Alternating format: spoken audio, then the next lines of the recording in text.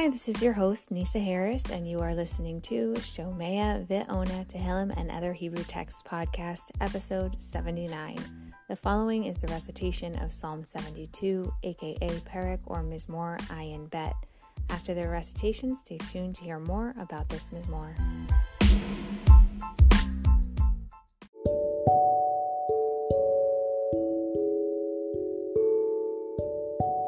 Psalm 72.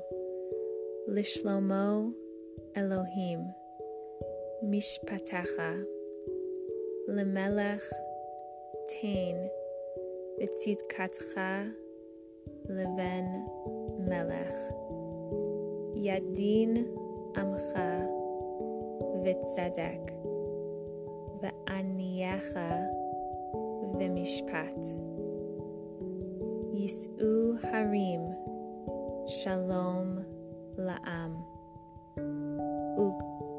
Ugvaot Bitzdaka Yishpot Aniyei Am Yoshia Livnei Evion Vidakei Oshek Yiraucha Im Shamesh Vilifnei Yareach Dorim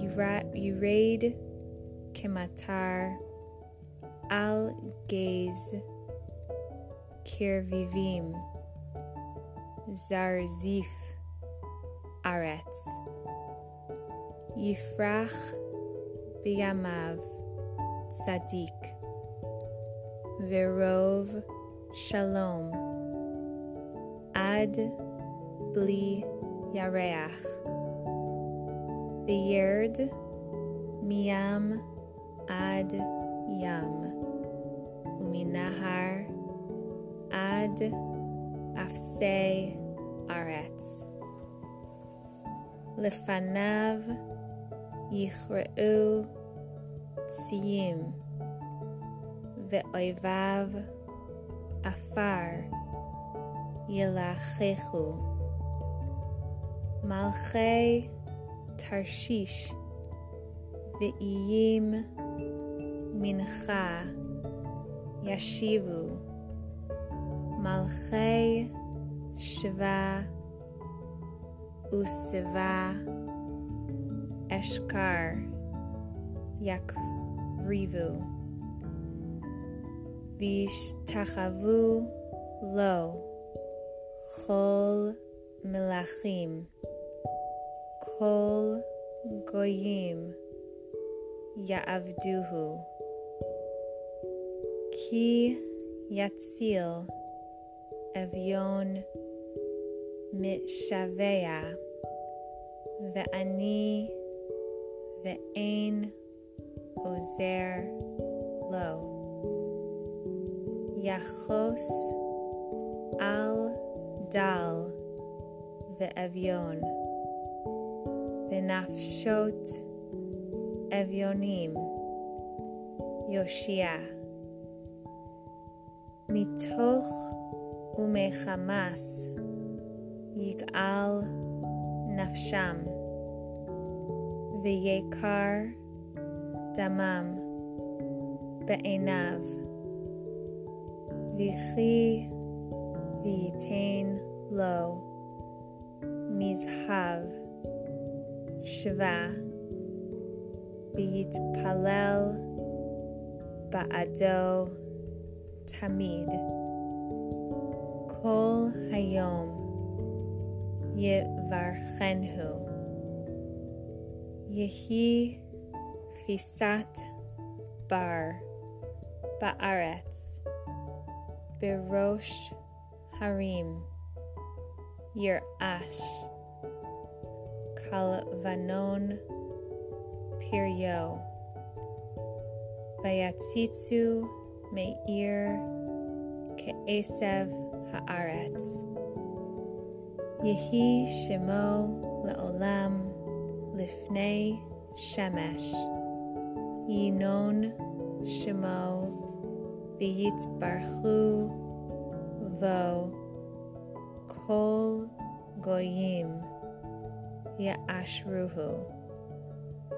Baruch Adonai Elohim Elohei Yisrael Oseh niflaot levado uvaruch shem chvodo leolam v'malei chvodo et kol haaretz amen ve'amen. Kalu tfilot David ben Yishai. Psalm 72 is the closing of the second book of Tehillim, so Yasher Koach and Mazel Tov to all who have been learning with me up until now. The overall theme of this mizmor is a prayer for the King of Israel. This psalm may have been written by a few different potential authors for different reasons. The intro says Lishlomo in the intro, which only occurs one other time in Tehillim in Psalm Kuf Chaf Zayin, and so this psalm is thought to have possibly been written by Shlomo HaMelech at the time when he was anointed, and served as a prayer for his intended desire for how to rule his kingdom, namely with tzedek and mishpat, to be able to judge in righteousness, noting how he prayed similarly to Hashem for a lev shomea, a listening heart, in Perek Gimel of Malachim Aleph. Alternatively, the Malbim suggests that this was written by David HaMelech as a last will and testament prayer, with the final pasuk, saying Kalu tfilot David ben Yishai, end of the prayers of David, son of Jesse, indicating his wishes for how his son's kingdom after his death would be ruled, giving me pause to remember that some of our successes are not in the merit of our own prayers, but of the powerful prayers of our parents on our behalf. Just a nice side note. The Radak points out that not all of the prophecies mentioned here came to fruition in the time of Shlomo, which leads to the idea that this psalm was written to give a perspective of what the idealistic world will look like in the future times of Mashiach, when we have a leader who rules with the guidance of the divine judgment and how Hashem would have desired for his people. However you look at it, it's clear that the psalm is saying that the king of the Jewish nation has to rule with justice. And when there is justice, that will cause peace amongst the nation, and not through instilling fear, but rather because he is a generous and just king, helping those in need, naturally generating respect and being a great representation of God himself, as he should be doing. Pasuk 18 and 19 are said in our morning prayers in Psukei de Zimra. It is also said for those that finish the Sefer of Tehillim as the capstone closing for completing the Sefer. Further interesting fact, we learn out that we pray the earlier prayer of Vatikin, aka Neitz HaChama, from the phrase here, Yerucha im Shemesh. They should fear or see you at sunrise.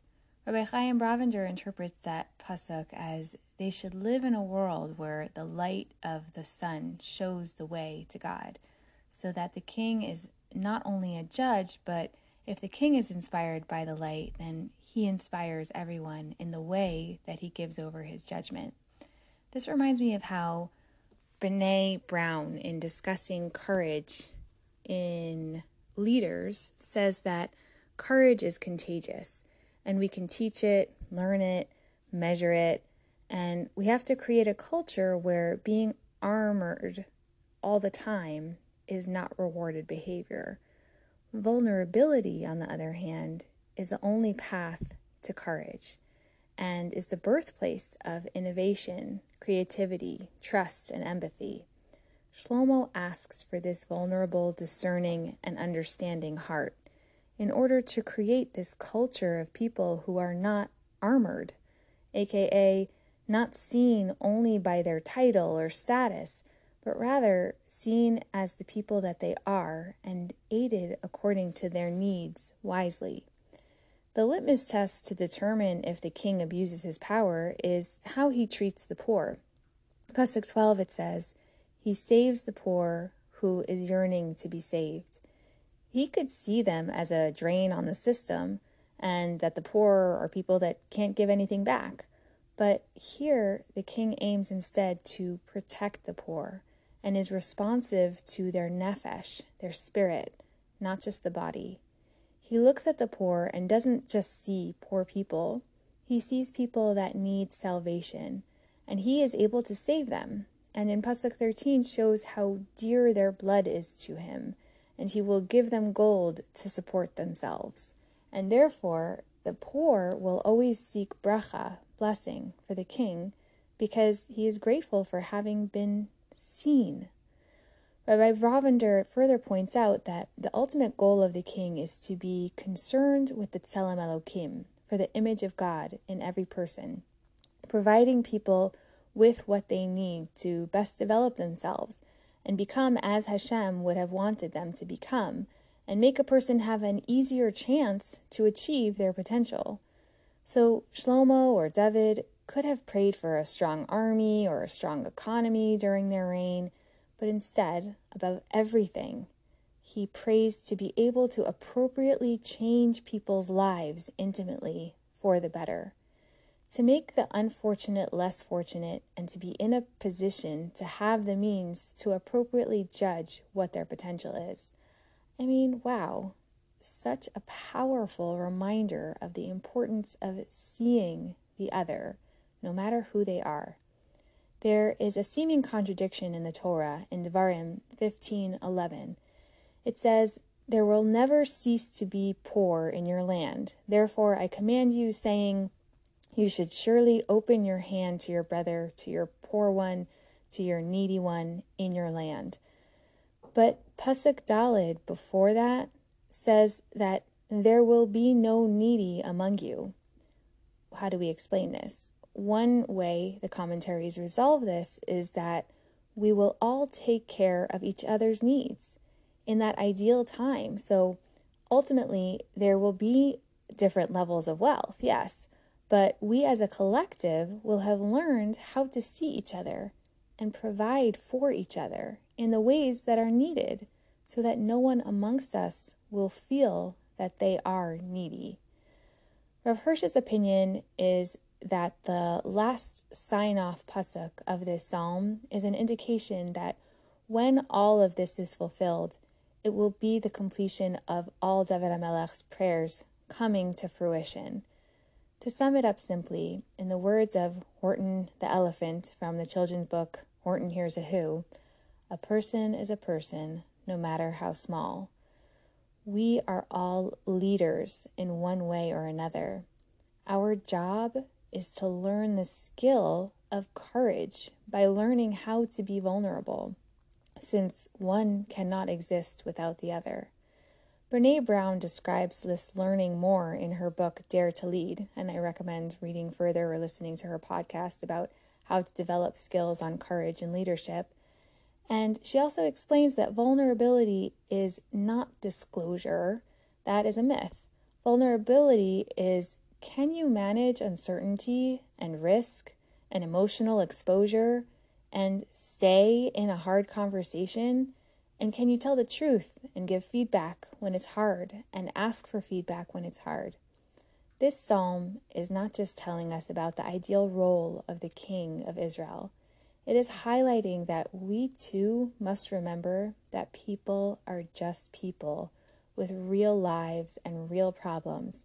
And if we start to have the vulnerability and learn this real skills of courage that it takes to be a leader in that moment and find the potential in people and the ways that we have the capacity to connect and help them through, that is the way that we will have a successful society. If anything should be made contagious in today's day of pandemic, It should be the courage to be vulnerable and see the other.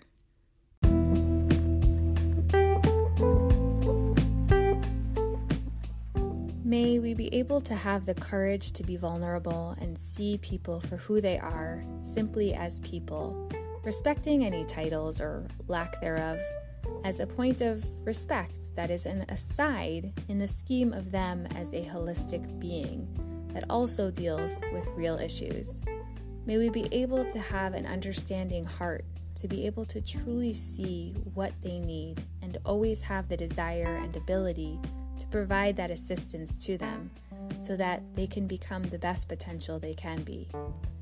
The learning and recitation for this week's podcast is for those affected by the Surfside building incident in Florida. May those who need a refuah have a speedy refuah shalema of mind, body, and soul. May those who passed away have an aliyah, and may their families find comfort. May we know no more tragedies.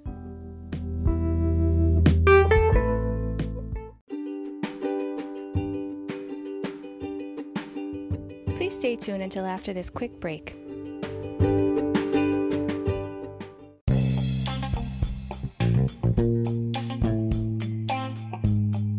If there is an episode that you would like to sponsor, or if you have any questions, please email me at nursenisa1, NURSENISA, the number 1, @gmail.com. Also, don't forget to join the Facebook group to be aware of upcoming episodes. Please subscribe and share. Thank you for joining.